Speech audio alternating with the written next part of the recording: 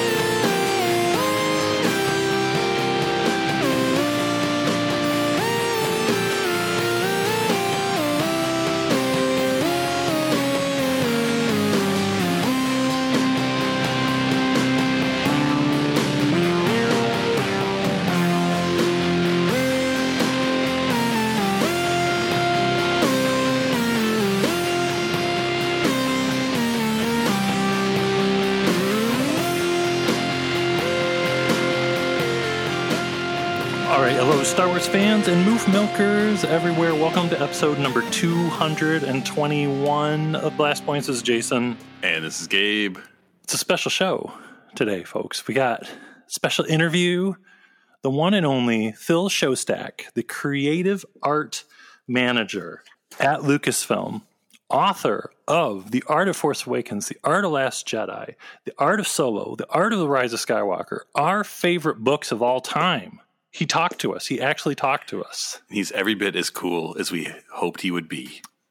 We had so much fun talking to him. It was such an honor, but enough of us talking about it. Let's listen to it. Let's see what Phil had to say when he talked to us a couple days ago.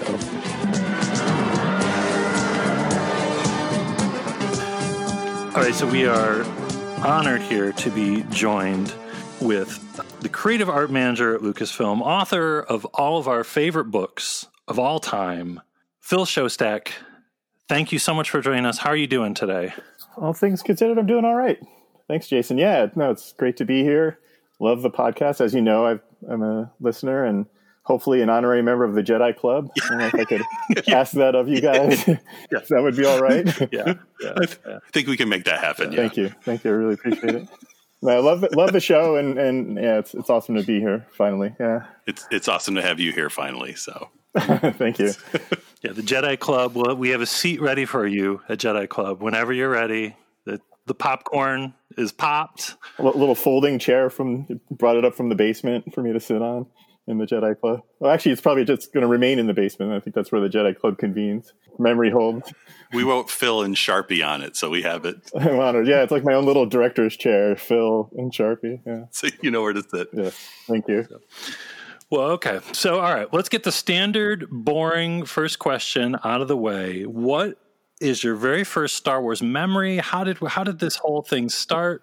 I'm old enough to go back all the way to the original trilogy, and I'm pretty sure I saw the original Star Wars in 77, but it could have been 78 or 79 as well, because as you guys probably know, they re-released it or continually released it from 77 to 80. It was so popular that it just kept running through those years.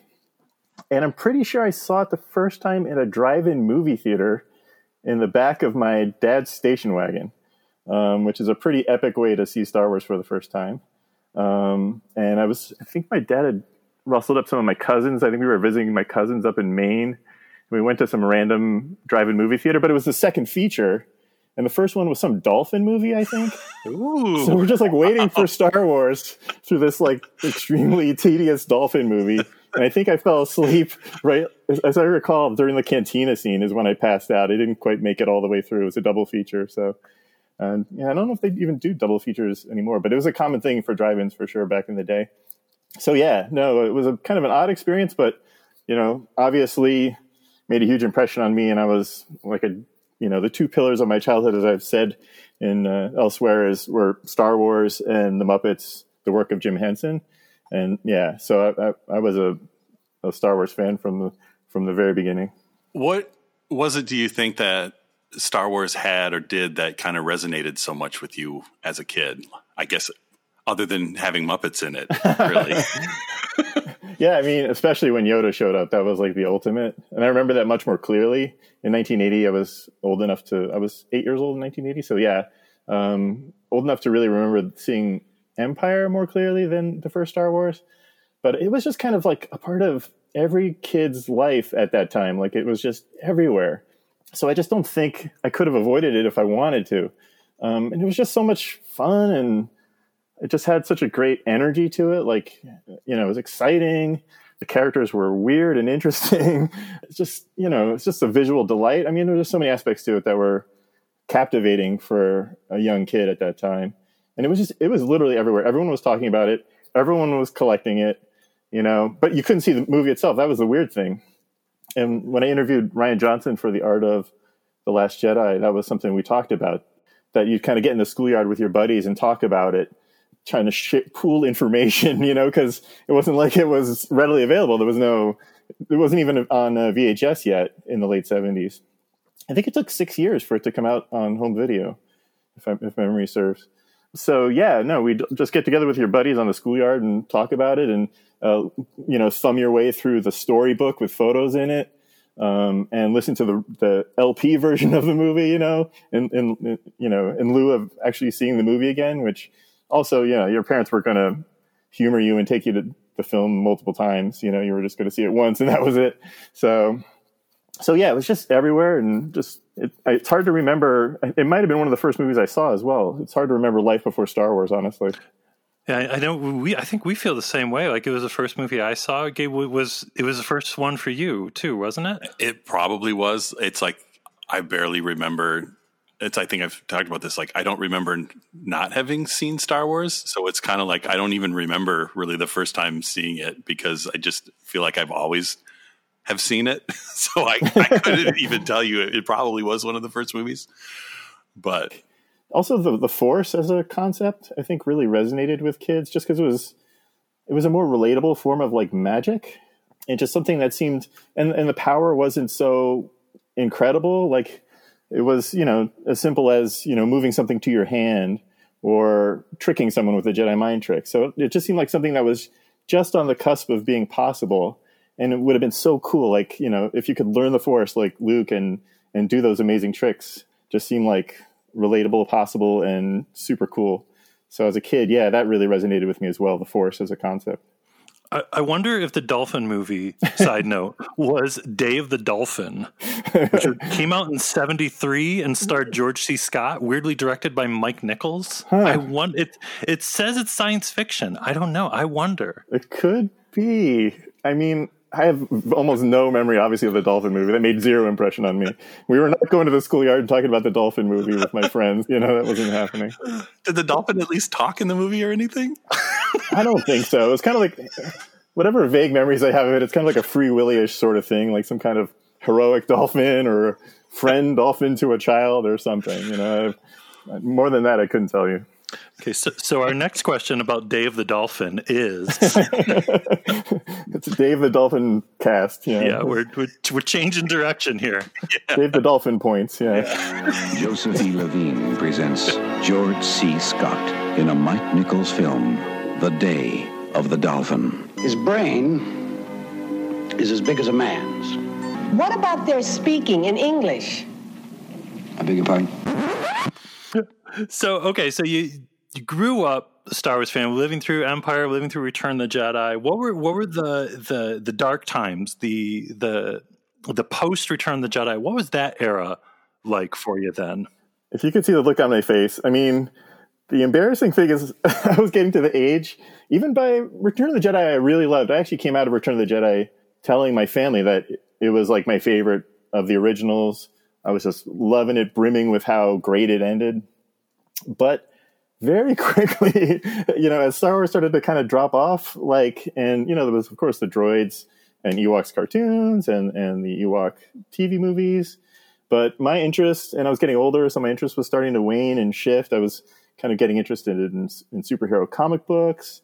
But the big thing that kind of pulled me through that time was becoming a Star Trek fan. And I know that's could be a bit controversial that I kind of changed teams. But that was also the time, of course, when Next Generation started. So that really pulled me in, and I became as kind of a hardcore Star Trek fan as a Star Wars fan. No, you're safe around these parts. Thank you. Nothing wrong with that. Yeah, no. Well, yeah, and there's as many Star Trek fans in Lucasfilm as there are Star Wars fans. Yeah, I don't know about you guys. If Star Trek became a big part of your lives in that time. For me, it was really Deep Space Nine. Like, I watched Next Gen, and I enjoyed Next Gen, but Deep Space Nine, I got the fever real bad, and then I went back to Next Gen. Yeah, Deep Space Nine. I'm actually rewatching Deep Space Nine right now through this quarantine, and I'm in like season 4 or 5, 4, and loving it all over again. Yeah, great show. It's getting good. So yeah. when did fandom and Star Wars kind of re-enter your adult life then? So it's a long story, but I grew up in on the Jersey Shore, actually, which always raises some eyebrows when I admit that. but I ended up moving to Montana in the mid 90s, and my girlfriend went to Walmart and bought me those very first super muscular Star Wars figures. And it was right as the rumble was starting to happen about the prequels and the special editions. And that just reignited my fandom immediately. Like, I was just like all in, all over again. Like, that spark of the original trilogy that was like burning inside me ever since I was a kid, had not been extinguished at all and just exploded. I also, I definitely read, I think, at least the first book in the Thrawn trilogy, but wasn't super into the EU, to be honest. I had read a few of the books. I read Splinter of the Mind's Eye for sure. I think I had read both the Han Solo and Lando trilogy as well, but those are early days stuff. And then my, as I said, my interest kind of got pulled elsewhere. But it was just those like first few new Star Wars action figures, even though they were quite odd with their extremely buff, versions of Luke, Leia and Han and Chewie. They were, it was enough to kind of reignite that spark. And then, of course, leading up to the special editions, I was just couldn't wait. There was such an exciting time. It was like everywhere you would go, you'd feel so happy if you found one Star Wars T-shirt somewhere, and then one person somewhere would be like, "Hey, cool shirt, man!" And like it was just such an electric thing going on with Star Wars at that time. Yeah, no, it was awesome to kind of see it. Well, and just to realize that it was just like a proverbial, sleeping bear or whatever, it was just like, just waiting to wake up. And it got, there was like I was living in Butte, Montana when the special edition came out, went to the local mall multiplex to see Star Wars, A New Hope special edition, and a fight broke out in line in Montana, because people were so pumped, and these like high school kids started cutting the line, So it just turned into like a big scuffle at the mall there. So yeah, I mean, the excitement was building, and the fans were coming out of the woodwork. So yeah, it was a great time to be a fan. You know, it just seemed like the fans had been waiting for a chance to get back into it, and the special editions really provided that. And the electricity of like leading up to, like, you know, we're only 2 years away from episode 1. Like, yeah, it was people just sweating. Yeah, no, I was sweating too. You know, I eventually I moved to Missoula, Montana, and I was at Target like every other day looking for action figures and various things, just waiting for that stuff to drop. And then I think there was some kind of event before episode 1, and I went to KB Toys in the mall. It was like a Midnight Madness kind of thing. Mm-hmm. And I remember, walking around the mall in Missoula, Montana, going, looking for that KB, and buying, little Annie and Rick Ollier. I know he's one of your guys' favorites. Yeah, just and wondering, like, oh, Rick Ollier, is he going to be the new Han Solo? Just picturing in my mind who these characters will be, and how cool they'll be in the film and everything. Yeah, he's kind of like the new Han Solo a little bit, just a little bit. kind of, sort of. He's very much like Basil Exposition of Episode 1. Yeah. He's telling the audience what they need to know, which is somebody's got to do it, I guess. Why not Rick Ollier? Yeah, Coruscant. The entire planet is one big city. That's it. Tatooine. There's Chancellor Valorum's shuttle. And look over there. Senator Palpatine is waiting for us. Did you always have an interest in the process of filmmaking? Or was that something that kind of came later in life? I kind of did. Yeah, no, for sure. It's funny, though. Like, my interest as a kid kind of shifted from film to animation, and that's what I went to school for. I went to art school in New York City through a film animation program at School of Visual Arts. Yeah, I mean, but I did see those, and really loved those original documentaries. And I think they showed them on PBS in the 70s and early 80s.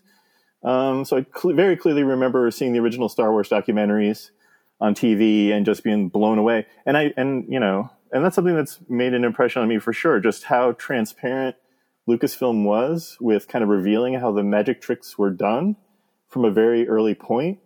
I thought was really kind of bold, considering how captivated the world was by Star Wars. And you could see it as like a marketing opportunity or a chance, but not every filmmaker, not every studio is willing to share those secrets, And Star Wars was such an achievement, technically, groundbreaking achievement for its time.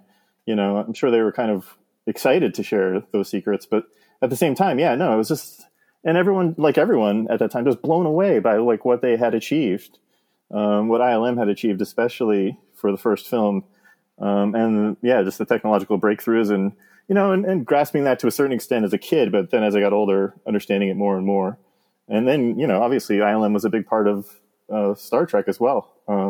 So continuing that understanding and growing in that understanding as the years went on.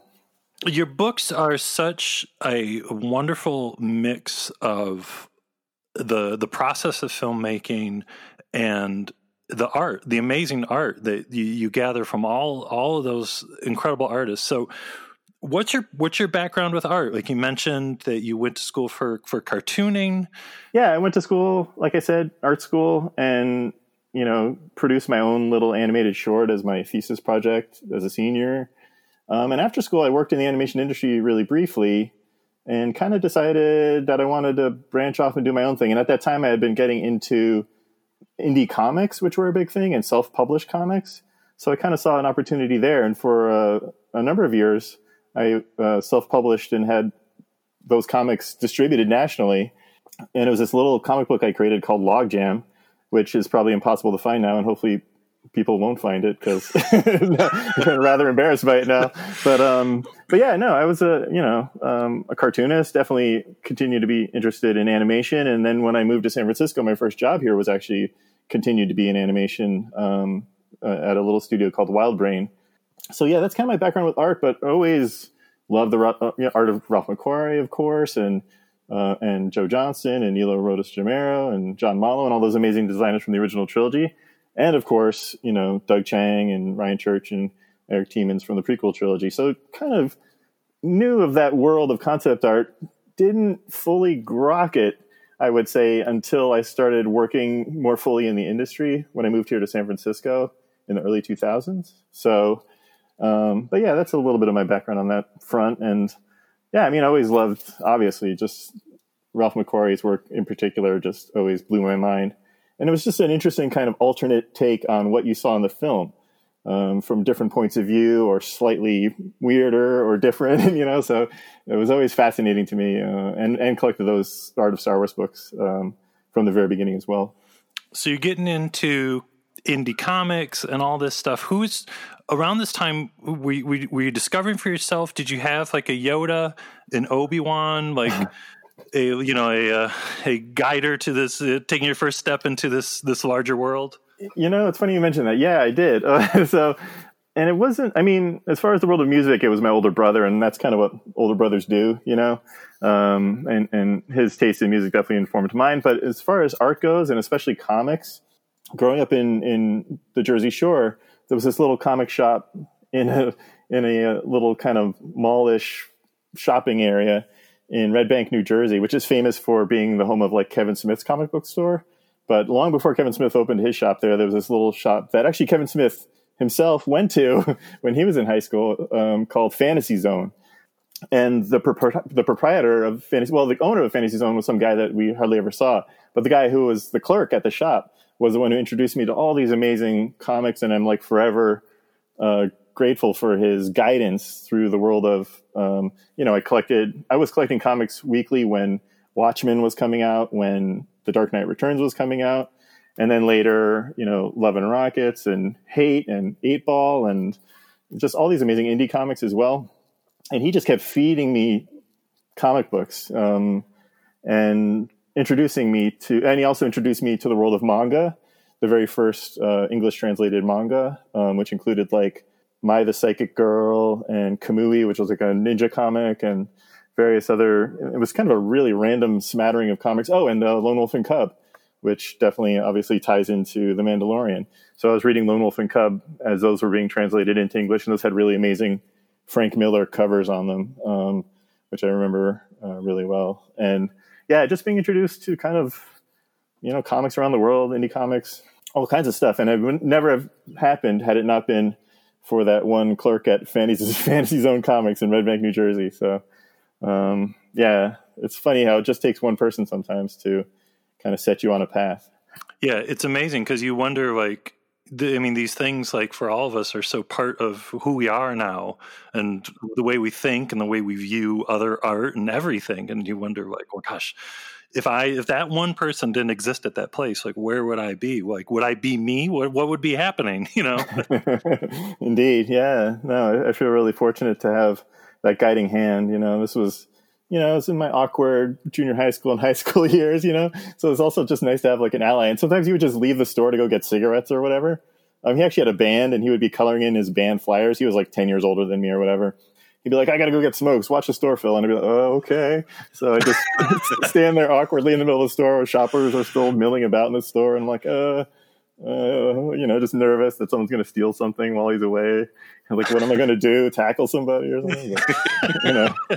But, it was great. And, actually that clerk I've talked about him on Twitter before. His name's Dave Weindorf, and he became the lead singer of the band Monster Magnet, who had some singles in the 1990s and a video on MTV.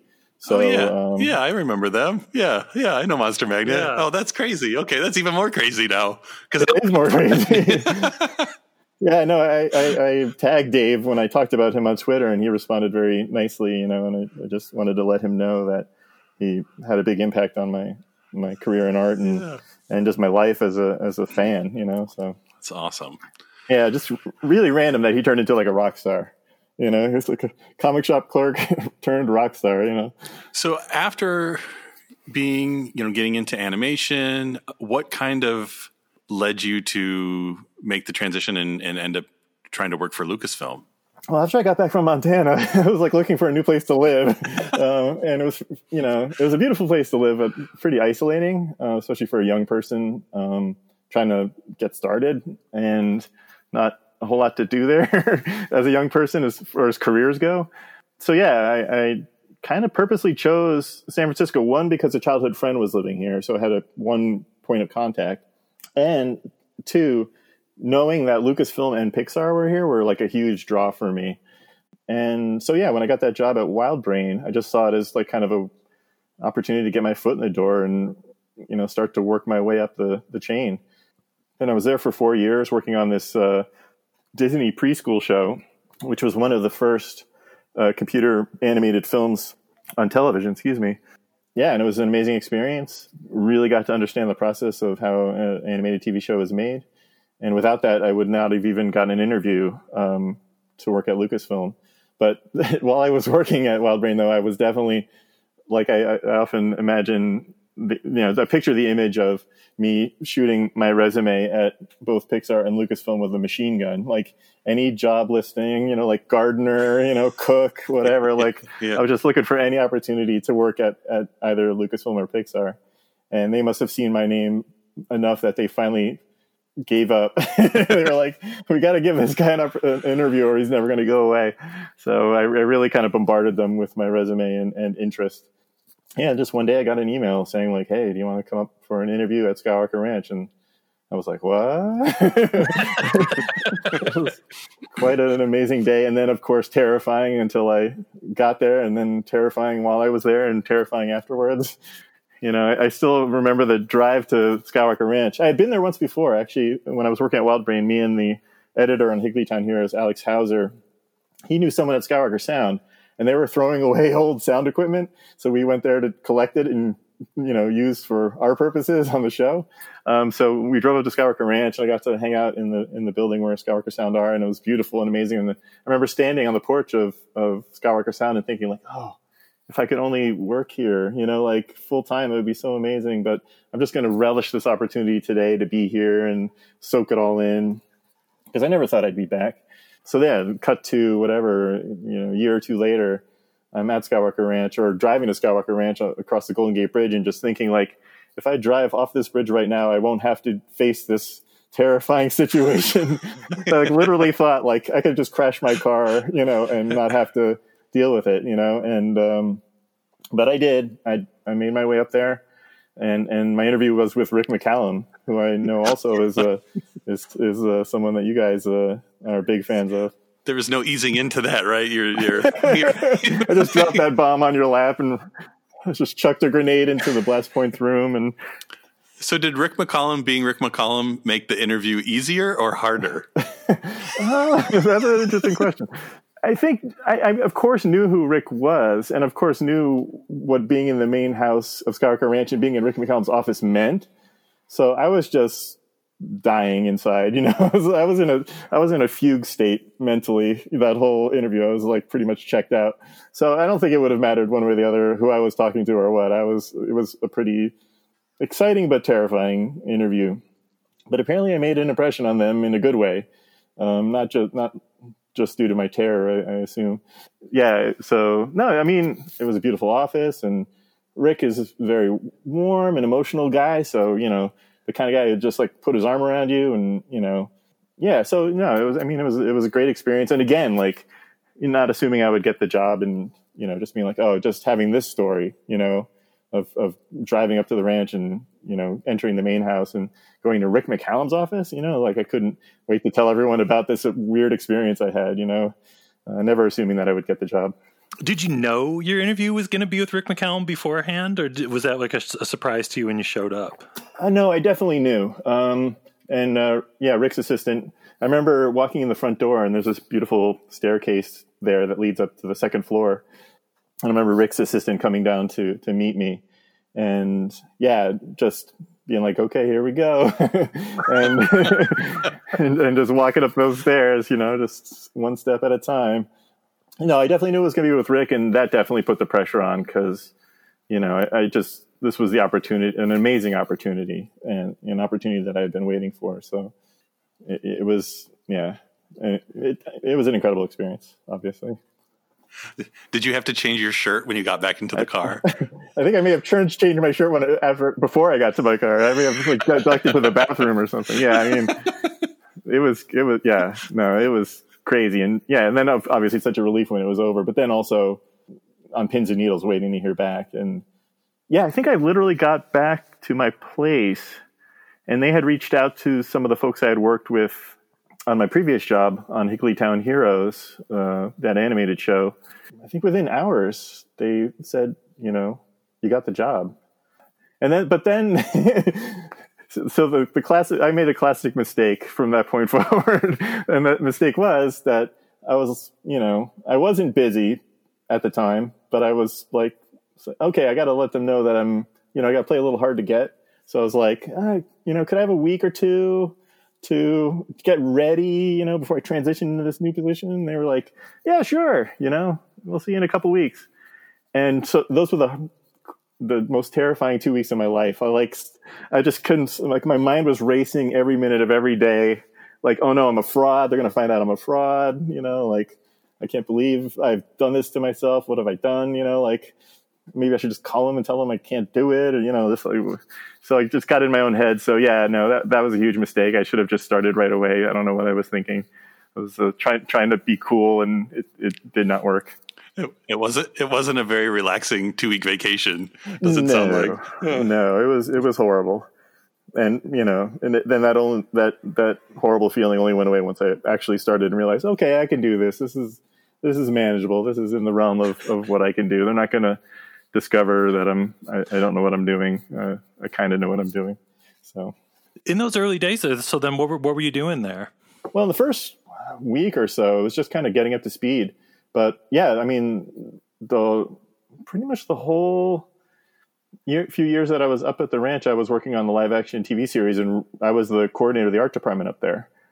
So just kind of leading this gang of concept artists who I was being introduced for the first time, some of whom I knew just through my experience, knowing Star Wars and knowing concept art, but others who I was just meeting, 3 of whom were fresh out of college. So they were kind of starting their careers, like hitting the ground running, working with George Lucas up at Skywalker Ranch on the live action TV series. So, but they had already been there. A lot of the artists had already been there for a couple of years before I showed up. The show was kind of moving to another phase where they would need someone like me to start organizing things and, setting up meetings and, working with George and stuff. So it wasn't enough that, in that the period before I got there, it was just George and 2 artists, I think, for a year maybe. And then when I showed up, like, the crew got a little bigger, and I came in and started organizing all the work that had been started before me. So so that was my first job. It's a crazy first job at Lucasfilm. Just jumping right into the fire there. I was tossed right into the deep end. It's like, hope you can swim. Yeah. So that makes me think. So having worked on the original live action show that never really got to happen, were you extra excited and happy when Mandalorian kind of actually came out and was able to get through completion? Absolutely. Yeah, no, it's funny you mentioned that, because that's something we've talked about and thought about in the Lucasfilm art department, which I'm a part of now, Doug Chang's art department, because quite a few of us, including Eric Tiemens and Ryan Church, worked on that show.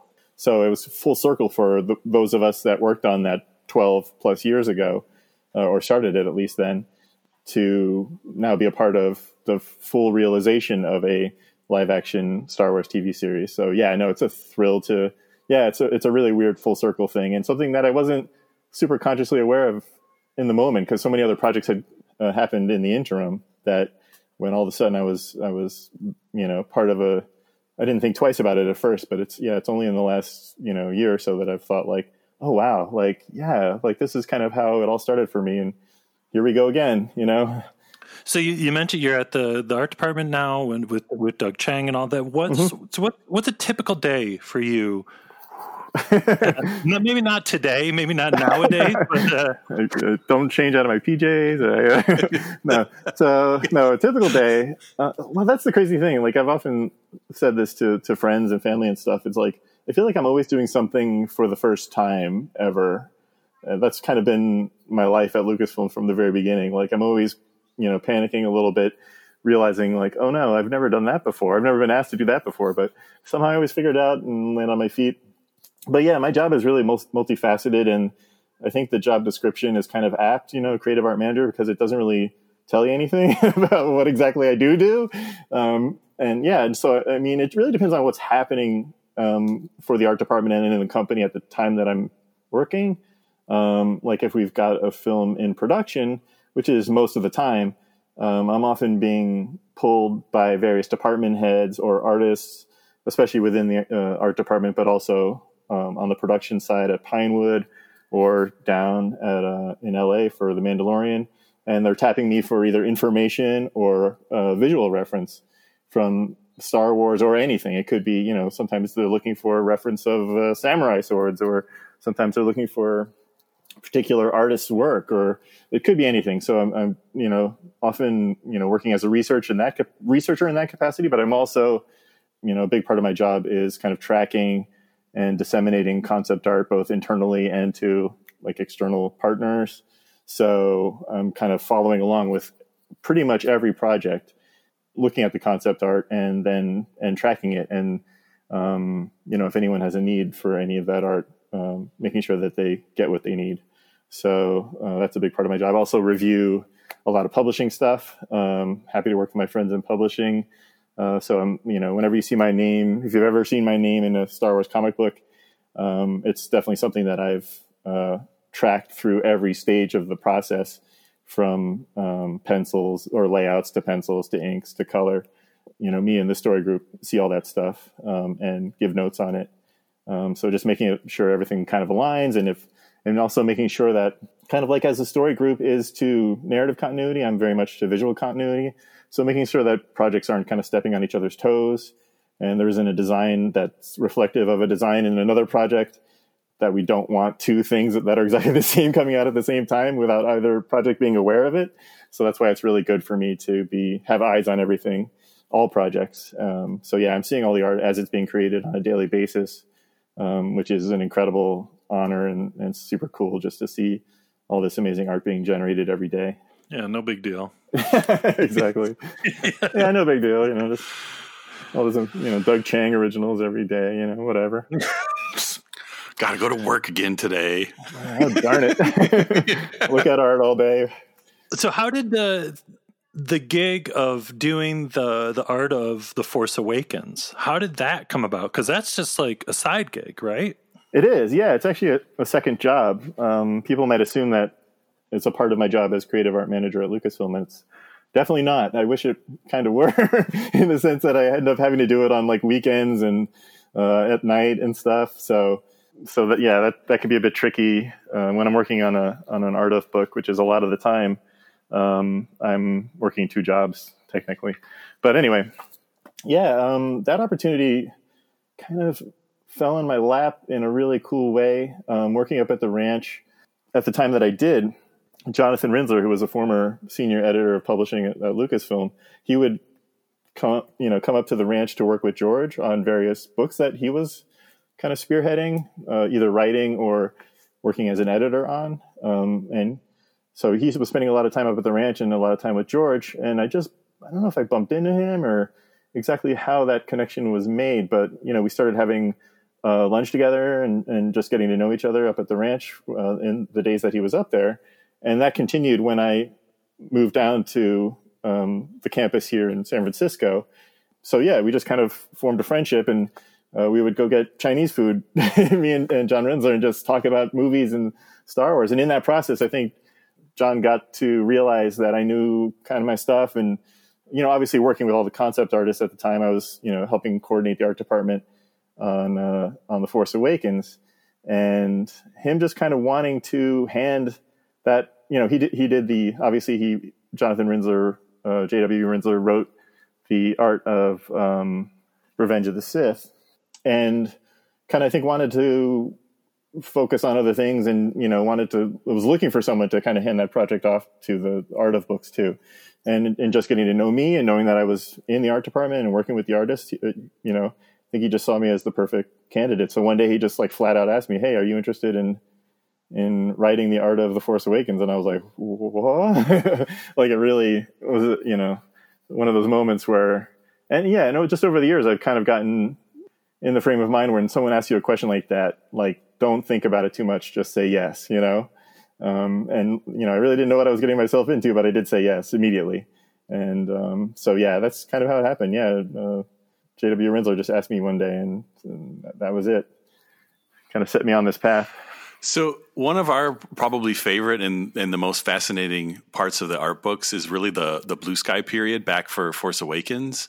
Yeah. So with so many ideas being thrown around and all the kind of different creative input and things going through, like, what are some memories of that period? And was it as exciting for you as it seems in the book, or was it more kind of nerve-wracking, or were you just kind of like, it was just a blur at this point?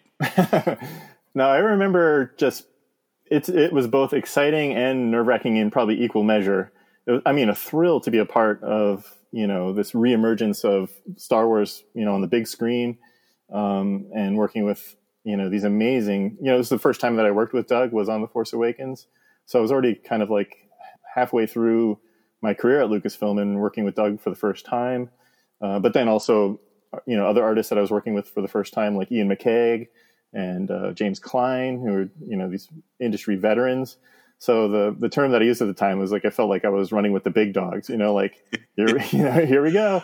So it was exciting, but also terrifying and exhausting. And I think for everyone, because we all wanted to, we felt the weight of the responsibility so heavily and just wanted to get it right. And just kind of like, it was really a slog. There was a ton of work being generated, but really trying to kind of find our way through, like, what is this story? What are these characters? What is this film going to look like? What is this going to be? And it was really like a day by day process. And sometimes the guys were doing upwards of, normally a piece of concept art takes, just a single piece of, full concept art, the kind you would see in one of the books, takes a couple days to do. And in this case, they were, being asked to generate multiple pieces a day. So it was just a huge workload. And for me, I would just remember working super long hours and just being kind of exhausted. It was a really intense time, but then that work was being put in to make it as good as everyone wanted to be, which is, and the fruits of that labor is in that book. Only in small part too. There's just so much art that was generated in that time. You could really do like 3 volumes of just that period alone. Just amazing stuff that's still being mined, I'm really glad that these books exist, not only as a resource for the fans, but just for the company, for people to see a record for what was done in a really digestible way. You can have this book on your shelf if you're in animation department or games or whatever, and flip through and maybe get inspired or just straight up take an idea from a book, It's a really cool thing. Does something like that happen from time to time, where maybe someone is like flipping through the book and they're like, I really like this piece on this page, this panel. And do they ask you, like, is there more art from that day or that week that are similar? Is that the kind of thing that you would go look for? Absolutely. Yeah, no, that exact thing has happened on a number of occasions for sure. And I think, one of Christian Alsman's designs for an early design for the Jedi Killer, who became Kylo Ren, became one of the Inquisitors on Rebels. So there's been a few occasions where that work has been tapped into directly. Another filmmaker on another project has seen something in one of these books and decided to pull from it, or asked me if is there more of that world that is briefly glimpsed in the book but was more fully fleshed out in the art. And we have this amazing database that's literally got hundreds of thousands of pieces of concept art in it that's thankfully, keyworded, so I can find things fairly easily. But I'm also relying on my own memory of those, having kind of seen all that art being created, as it was happening. Just dipping into my own memory bank and hopefully knowing what people are talking about or referring to and finding that stuff for them. So what's the process of actually making a Star Wars art book? How does the work begin? How do you decide what pieces to use? So actually I began the art of The Rise of Skywalker all the way back in the summer of 2018. I wanted to get a kind of a jump on it because I knew how busy 2019 would be with The Mandalorian and The Rise of Skywalker and Jedi Fallen Order. And, it was just a massive year. So I just wanted to get an early start, especially being as many books in as I was at the time, just knowing how involved the process is.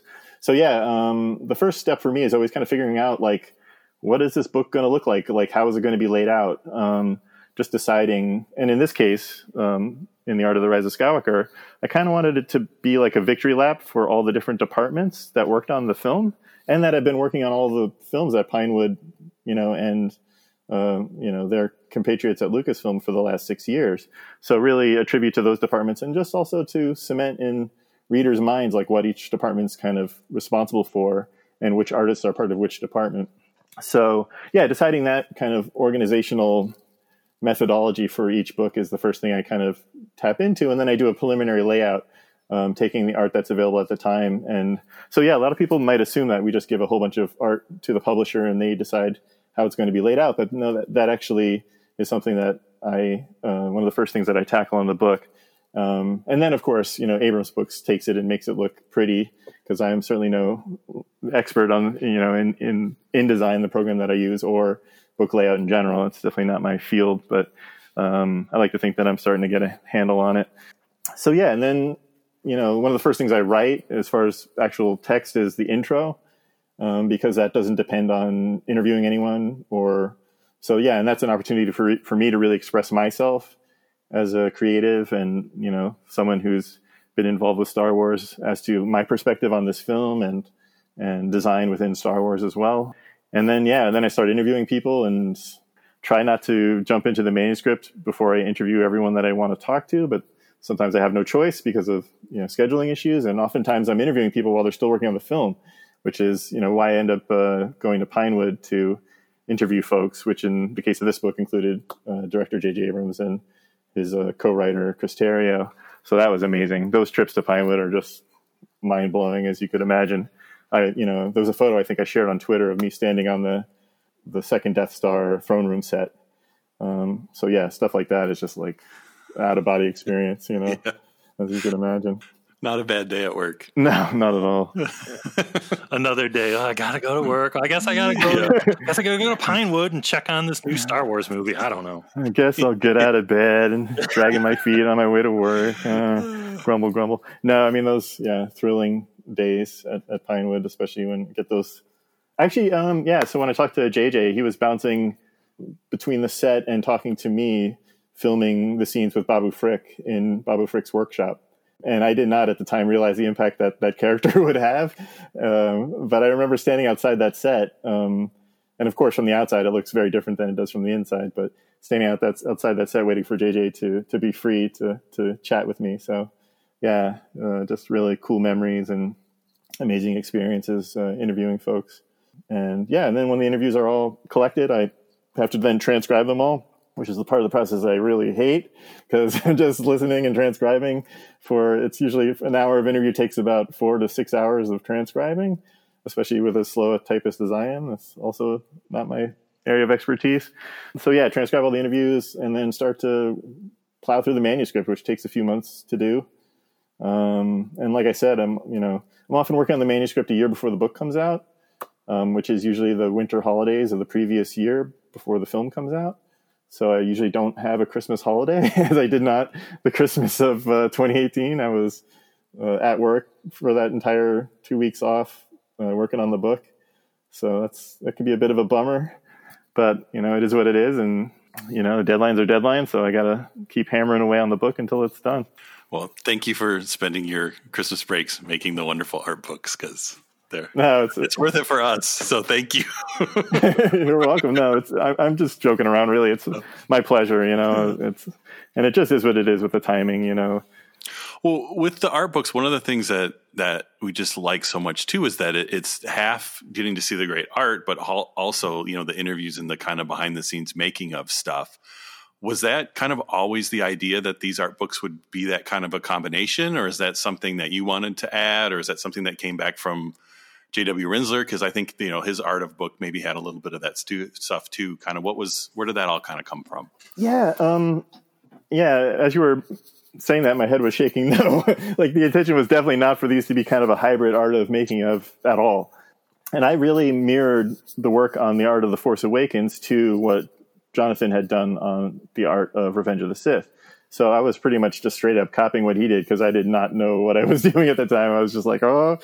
So, and I'd never written a book before, never intended to ever write a book. So this was all totally new territory for me. So that one didn't have a ton of text in the manuscript.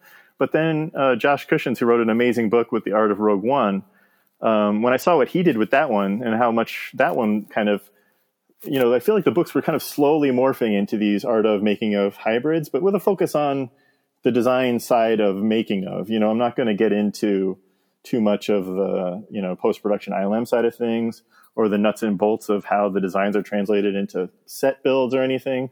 I feel like that is a responsibility of a book that has more space and time and, like a true making of book, would tackle that kind of territory. But I do feel like I get to touch on that. And the design process and all the concept art that is generated, it happens throughout the production, from pre-production to production to post-production. So there's a reason to kind of track through the entire timeline of the making of a film. So it just kind of naturally fit that it would kind of slowly morph over time into this kind of hybrid book that it's become. Yeah, I was really inspired with the art of The Last Jedi by what Josh had done on the art of Rogue One, which is an amazing book. So I was like, I just saw an opportunity to really kind of grow these books and to make them into something which I felt was even more special. I think we would agree that they are very special. So what would you say are? Thank you. What would you say some of the greatest challenges when you've been working on these books? I mean, they're honestly entirely a challenge. I think it's really just meeting my own expectations for what they should be. I mean, I put a lot of pressure on myself, and I also feel the weight of the responsibility, as everyone who works on Star Wars does, to get it right and to represent all these amazing artists in a way that does them justice, and all these amazing filmmakers as well, like people like Rick Carter and JJ and Ryan, and I mean everybody. Just so I do put a tremendous amount of pressure on myself to get it right. So I mean, I definitely feel that responsibility, and want these books to be great, and especially represent the films in the best possible way. So that's, I mean, the entirety of the process is a challenge in that regard. So of the books you've done so far, which one are you most proud of? And if it's not the same one, what's the one that I guess was the most memorable for you?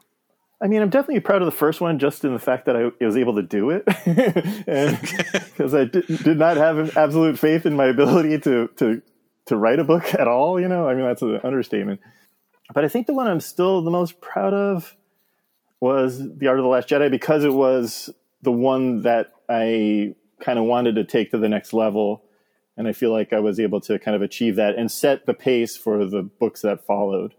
The Art of the Last Jedi, I feel like almost in a way is like the first of my books, even though it wasn't the first, because it really, set the tone and the depth for the books that followed. So that one is one that I'm especially still fond of and remember fondly. And interviewing Ryan for that book, he was editing the film at the time, which was kind of a year out from its release. And that was an amazing experience, getting to sit down with Rian Johnson while he was in the process of putting the film together, assembling it I think he spoke with me for 2 hours. Wow. And I feel like that interview, and it was all still fresh in his mind, all the themes and everything he had been working toward with the film. And he had not talked to anyone about it yet outside of his own crew. I was like the first kind of media person, author or whatever, who really had asked Ryan these questions. So I think he really relished the opportunity to finally kind of talk about it with someone he could kind of speak freely with. So that was an amazing interview, and a favorite of mine. Yeah, no big deal. I know, exactly. Sit down with Rian Johnson for a couple hours, whatever. Yeah, just editing the movie. Let's just talk about it. Let's talk about some Last Jedi stuff. Yeah. Star Wars art, as we know, concept art has such a incredibly unique and illustrious history. When you look back on 40 plus years of the amazing art that's been produced for the production of these movies, what pieces stand out to you? What pieces jump into your mind as ones that continue to have set the trend for Star Wars art today? You know, obviously the work of Ralph McQuarrie really set the pace for all the art that followed. And the one, for whatever reason, that really, there's a few from A New Hope that I love. One of which is Laser Duel, as it's called, from 75, where it's Deke Starkiller, not Luke Skywalker, versus Darth Vader clashing lightsabers in that Rebel space fighter hallway, which became the Blockade Runner hallway. So that famous piece of kind of a slightly different looking Darth Vader fighting someone who looks kind of like Luke, but he's got like a gas mask on. I really love that piece. I just feel like that was so evocative. And yeah, the set design for the Blockade Runner was taken like 1-to-1 from that piece. So yeah, that one, even though it's not a part of the film, I believe it's from the second draft. Yeah. From the Star Wars second draft. And is not a part of the finished film. I just really love that piece.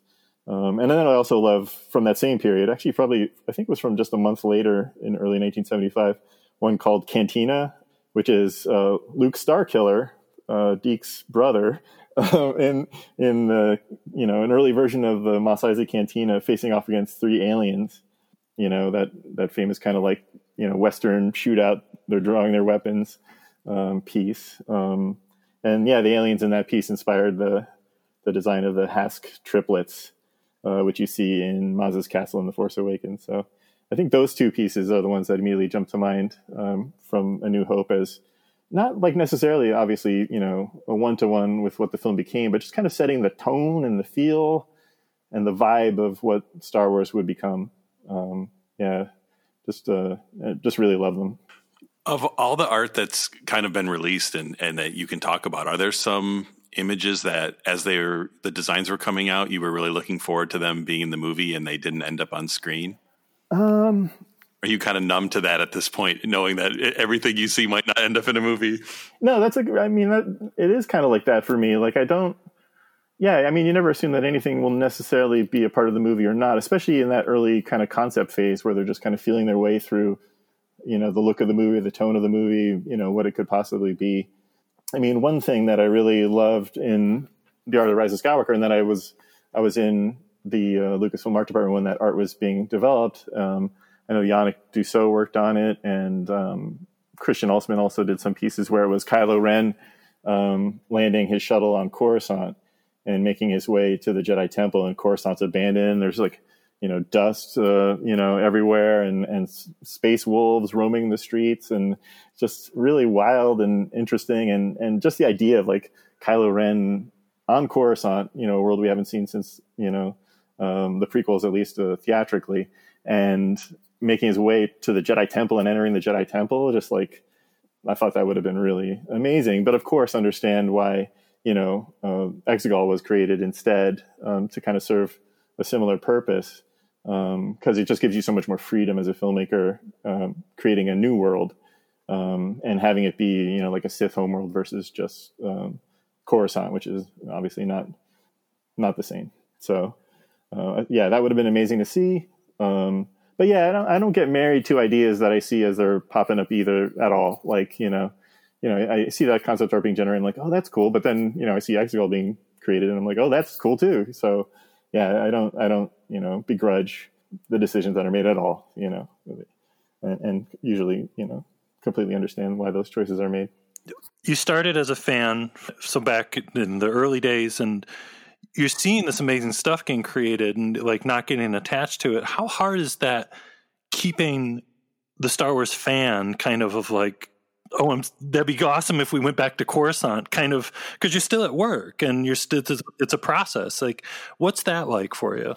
I don't feel that conflict at all. Like, it's kind of my professional life working for Lucasfilm is fully integrated into my fandom.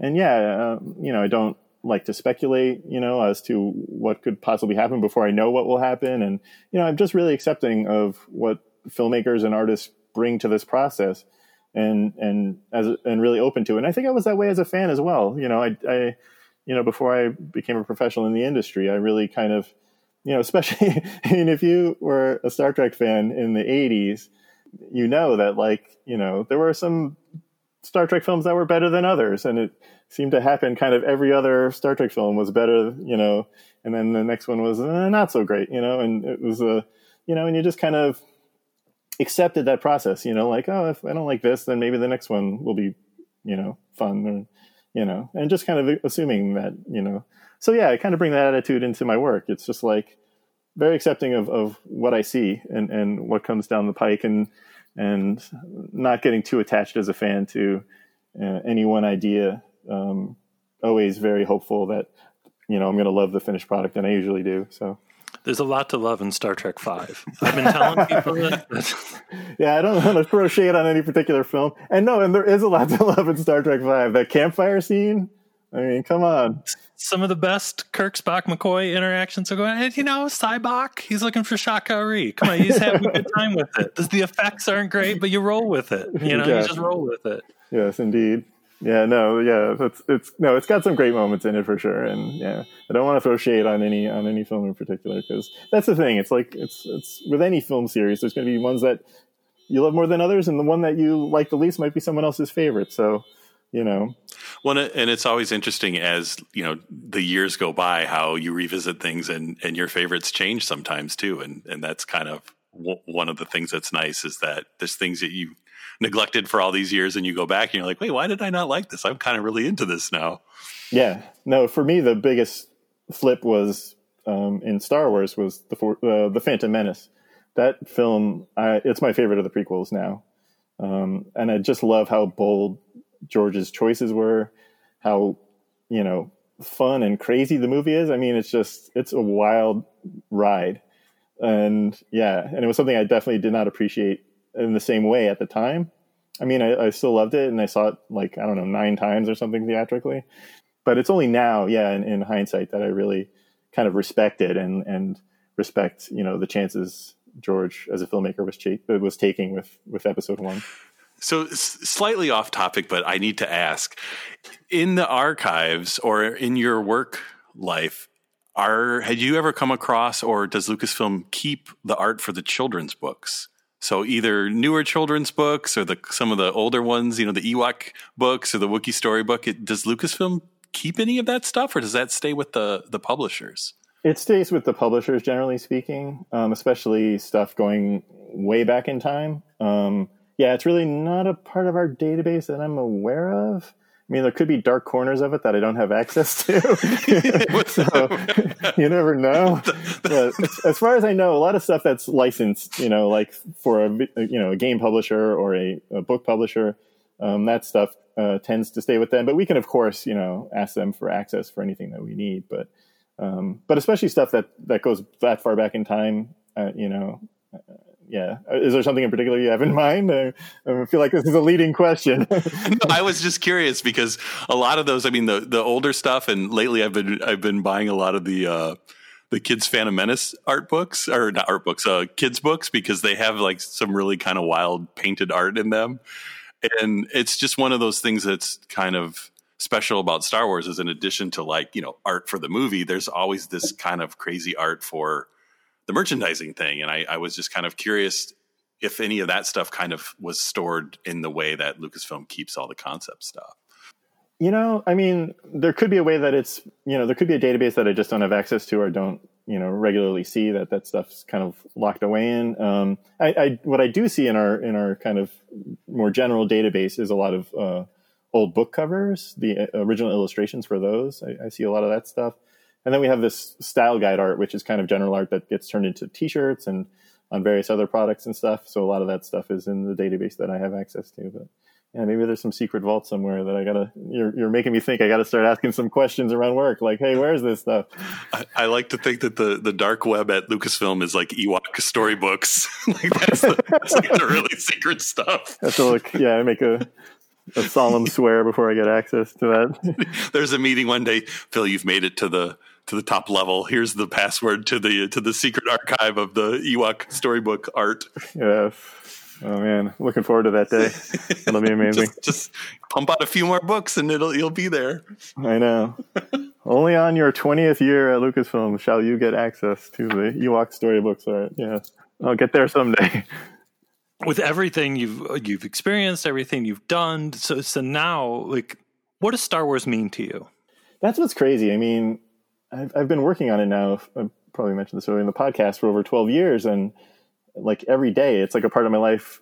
You know, thinking about it kind of constantly, and yet my fandom hasn't really waned at all, which is kind of as amazing to me as it would be to someone hearing this. You know, that it's, you know, I really still love it as much as I did when I was a kid. So it really made a huge impact on me. So it means a ton, you know, and I know I'm not alone at Lucasfilm. There's, so many people who really love and honor Star Wars and the work that George created, which we're all lucky to be a part of. So yeah, I mean, it's really hard to put into words how much it means. Yeah. And like I said, like everyone I work with, we talk about it all the time in the art department. I sit right in front of, or in the same little zone as Ryan Church. He's right behind me, and Christian Altsman and Eric Tiemens are on the other side of the room, and Doug. And yeah, we all think about it, talk about it, have really strong opinions about it. So yeah, it's something that we all just really carry with us. And it was a part of all of our childhoods. We're of that age, all of us, that it had a big impact on us when we were kids. So yeah, it means a lot. It's hard to say exactly, beyond that, the specifics of it. I mean, I think it's as meaningful to us as it is to fans around the world, for sure.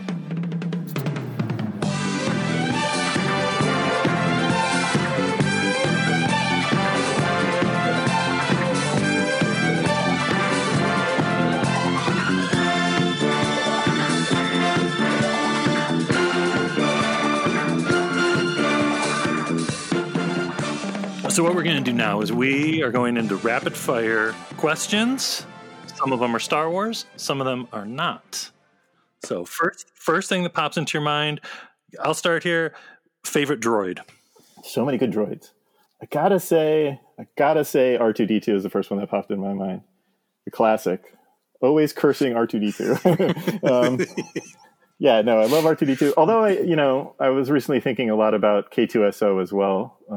Just how I talked about it on my Twitter account a little bit, just how upsetting and meaningful his death was in Rogue One. So there's clearly, he resonates with me as a character on some way that I don't fully understand consciously.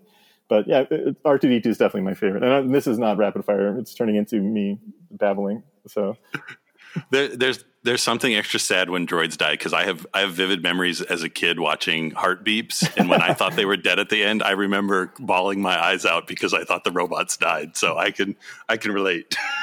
No, it is. There's something sad about it. It's like a pet or something dying. It's like, oh, like a little puppy died.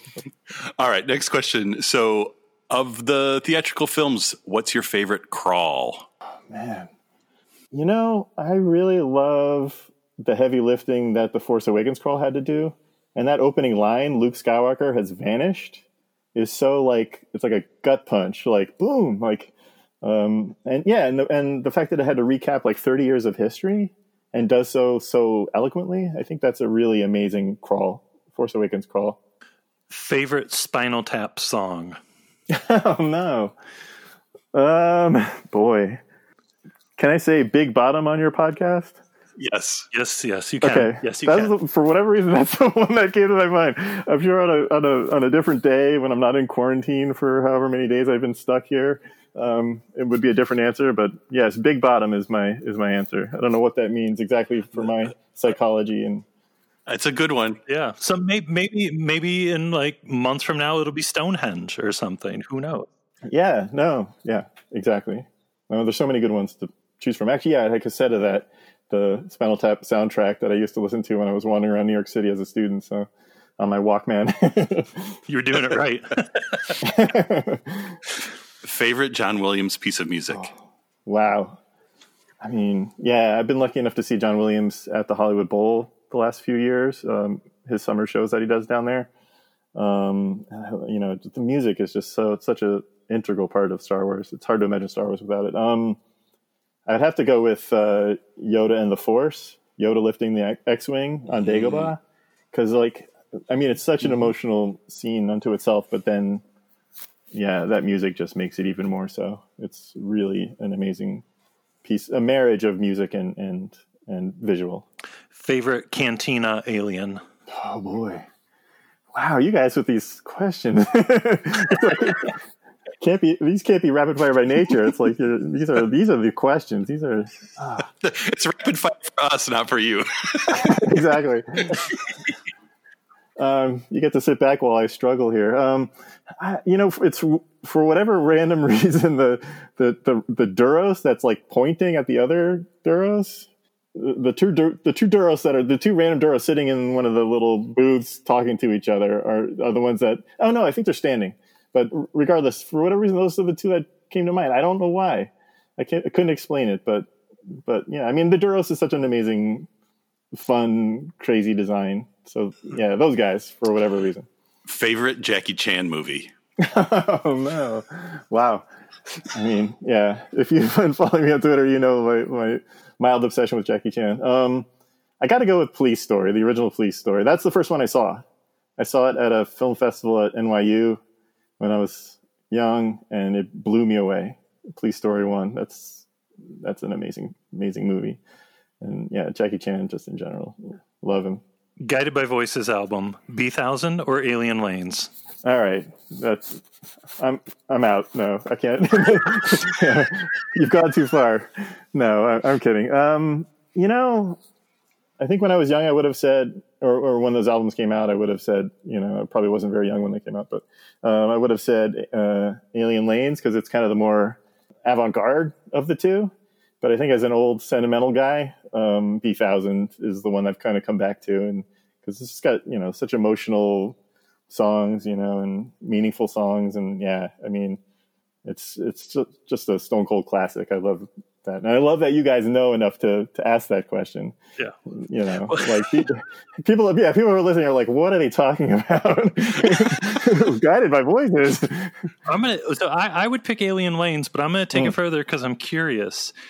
Beyond B-1000 or Alien Lanes, what if you had to pick one other one? Because those are the obvious ones. I would go even further back in time. It's funny because in this quarantine, I've been organizing my vinyl, and I've been lucky enough to collect some of the original Guided by Voices vinyl from their first few albums, which made their way into that CD collection called Box. And my favorite of those early albums, I think, is Same Place the Fly Got Smashed. Oh, so yeah, which has got some great cuts on it, and I have it as a sealed copy on vinyl. I think they only made like 1,000 of them. Oh my! So goodness. that's one of my prized possessions as well. I finally took it out of the mailer and put it in a crate, trying to get my life organized here in quarantine. So yeah, again, like Star Wars fans right now are listening and they're like, "What is this? What are they talking about?" A bunch of random words. Same place the fly got smashed. Anyway. All right, we'll ask another Star Wars one then. If you could only choose one, Droids cartoon or Ewoks cartoon? Wow, it's like Sophie's Choice here. But kind of in the reverse. Yeah. I gotta go with Droids. No slam on Ewoks and people who love Ewoks, but I think the Mobius influence on Droids is kind of pushing me over the edge because I'm such a huge Mobius guy, and Mobius is such a big part of the world of concept art and stuff. So just for the Mobius factor alone, I got to go with Droids. In your time at Lucasfilm, do you ever run into Ben Burtt in the hallway, and does he immediately just talk about Droids, the cartoon? Unfortunately, I've only seen Ben in passing a few times, so no, he is. And as far as I know, he was not talking about droids at the time. Certainly not to me. So. Okay. Favorite Star Wars T-shirt that you own? Oh boy. Actually, the one that I've been wearing a lot lately is the Galaxy's Edge Coca-Cola logo, but in Star Wars script, the red T-shirt that looks like a classic Coke logo until you get close enough to me to see like, what does that say? What? And think, what is that weirdo T-shirt doing? Like, what does that mean?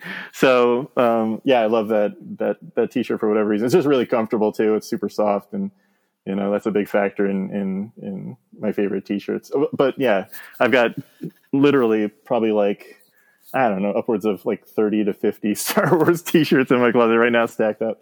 So it's, another Sophie's Choice kind of situation with the t-shirts.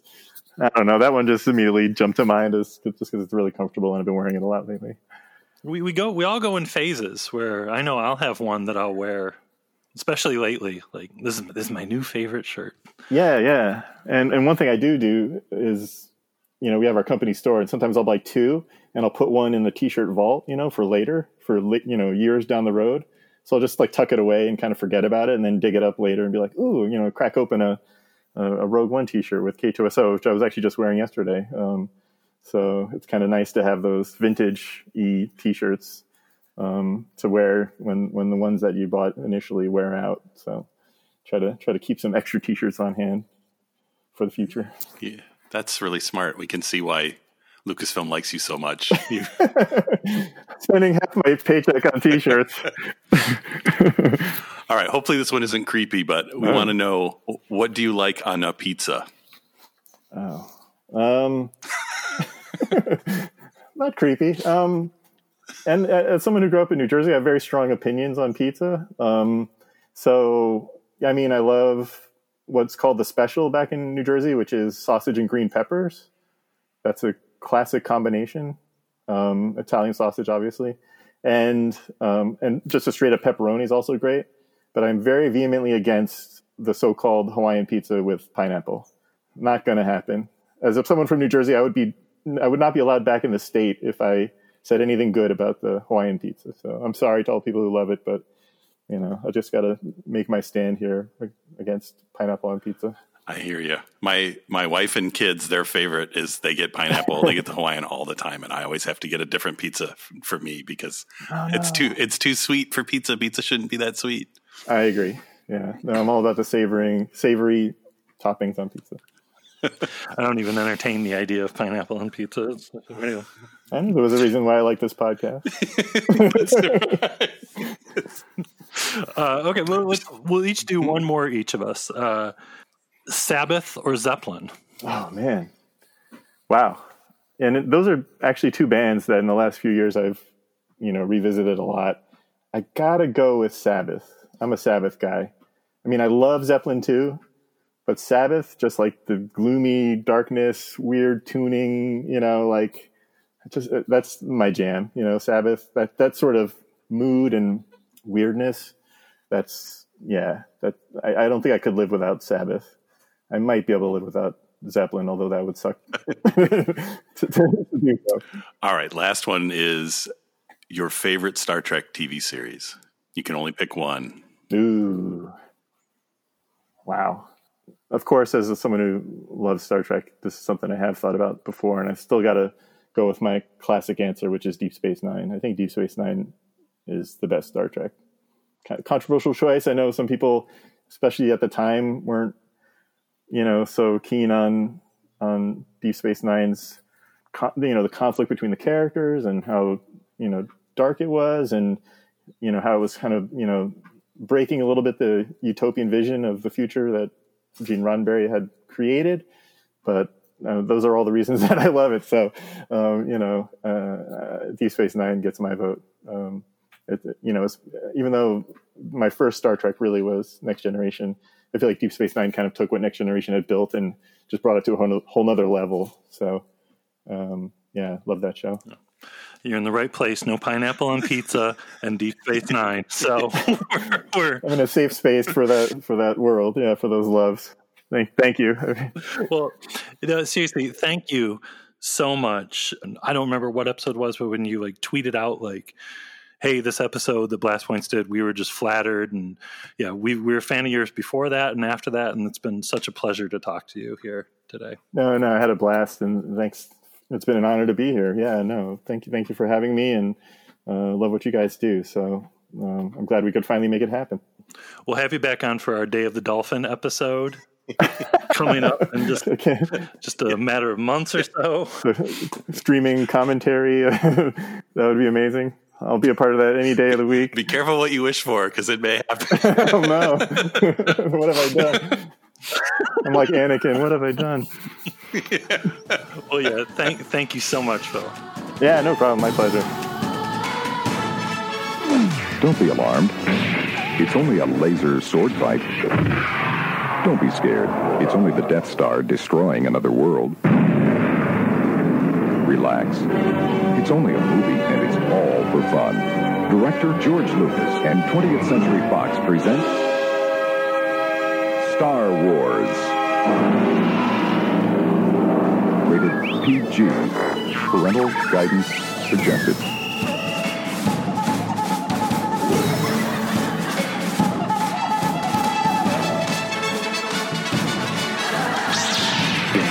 And these blast points, too accurate for sand people.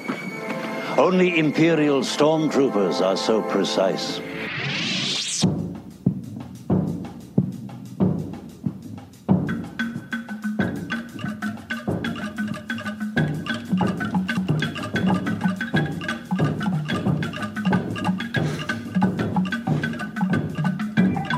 Well, that was a lot of fun. That was amazing.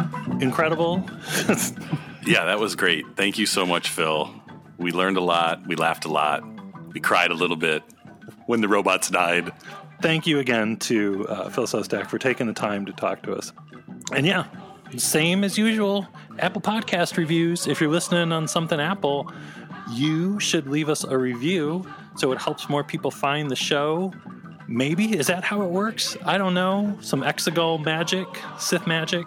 Somewhere there's a tank with Blast Waste Podcast in it, and there's copies of us in that tank in case the podcast ever dies. Apple has one in a tank somewhere to bring us back to life. So that's why you gotta give us reviews so we can come back to life. It's true. It's all true. All true. And after that, don't forget, check out our website, blastpointspodcast.com, which is probably the best place to find back episodes. And after that, make sure you are on our Instagram, Twitter, and Facebook pages. And if you're a Facebook person, make sure you sign up for the Chill Group. It is probably the best place on Facebook right now. And we are doing our Jedi Club movie watch-alongs every Saturday. And if you want to support the show in a different way, we've got the Blast Points Army over there on Patreon, where every weekend we have got our recaps for the Disney Gallery Mandalorian show, which every week is blowing our minds. But that's over on our Patreon, so if you want to support us, go sign up over there.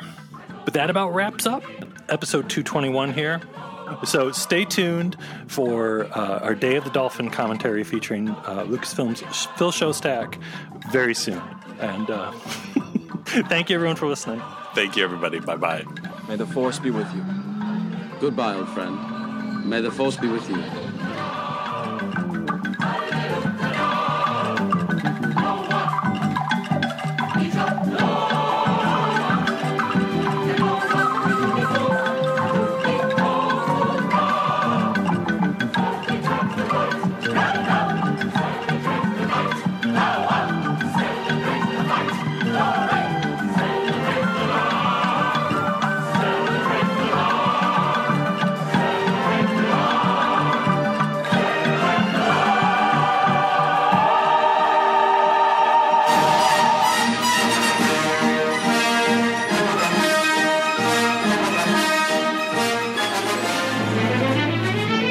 George C. Scott in a Mike Nichols film, The Day of the Dolphin.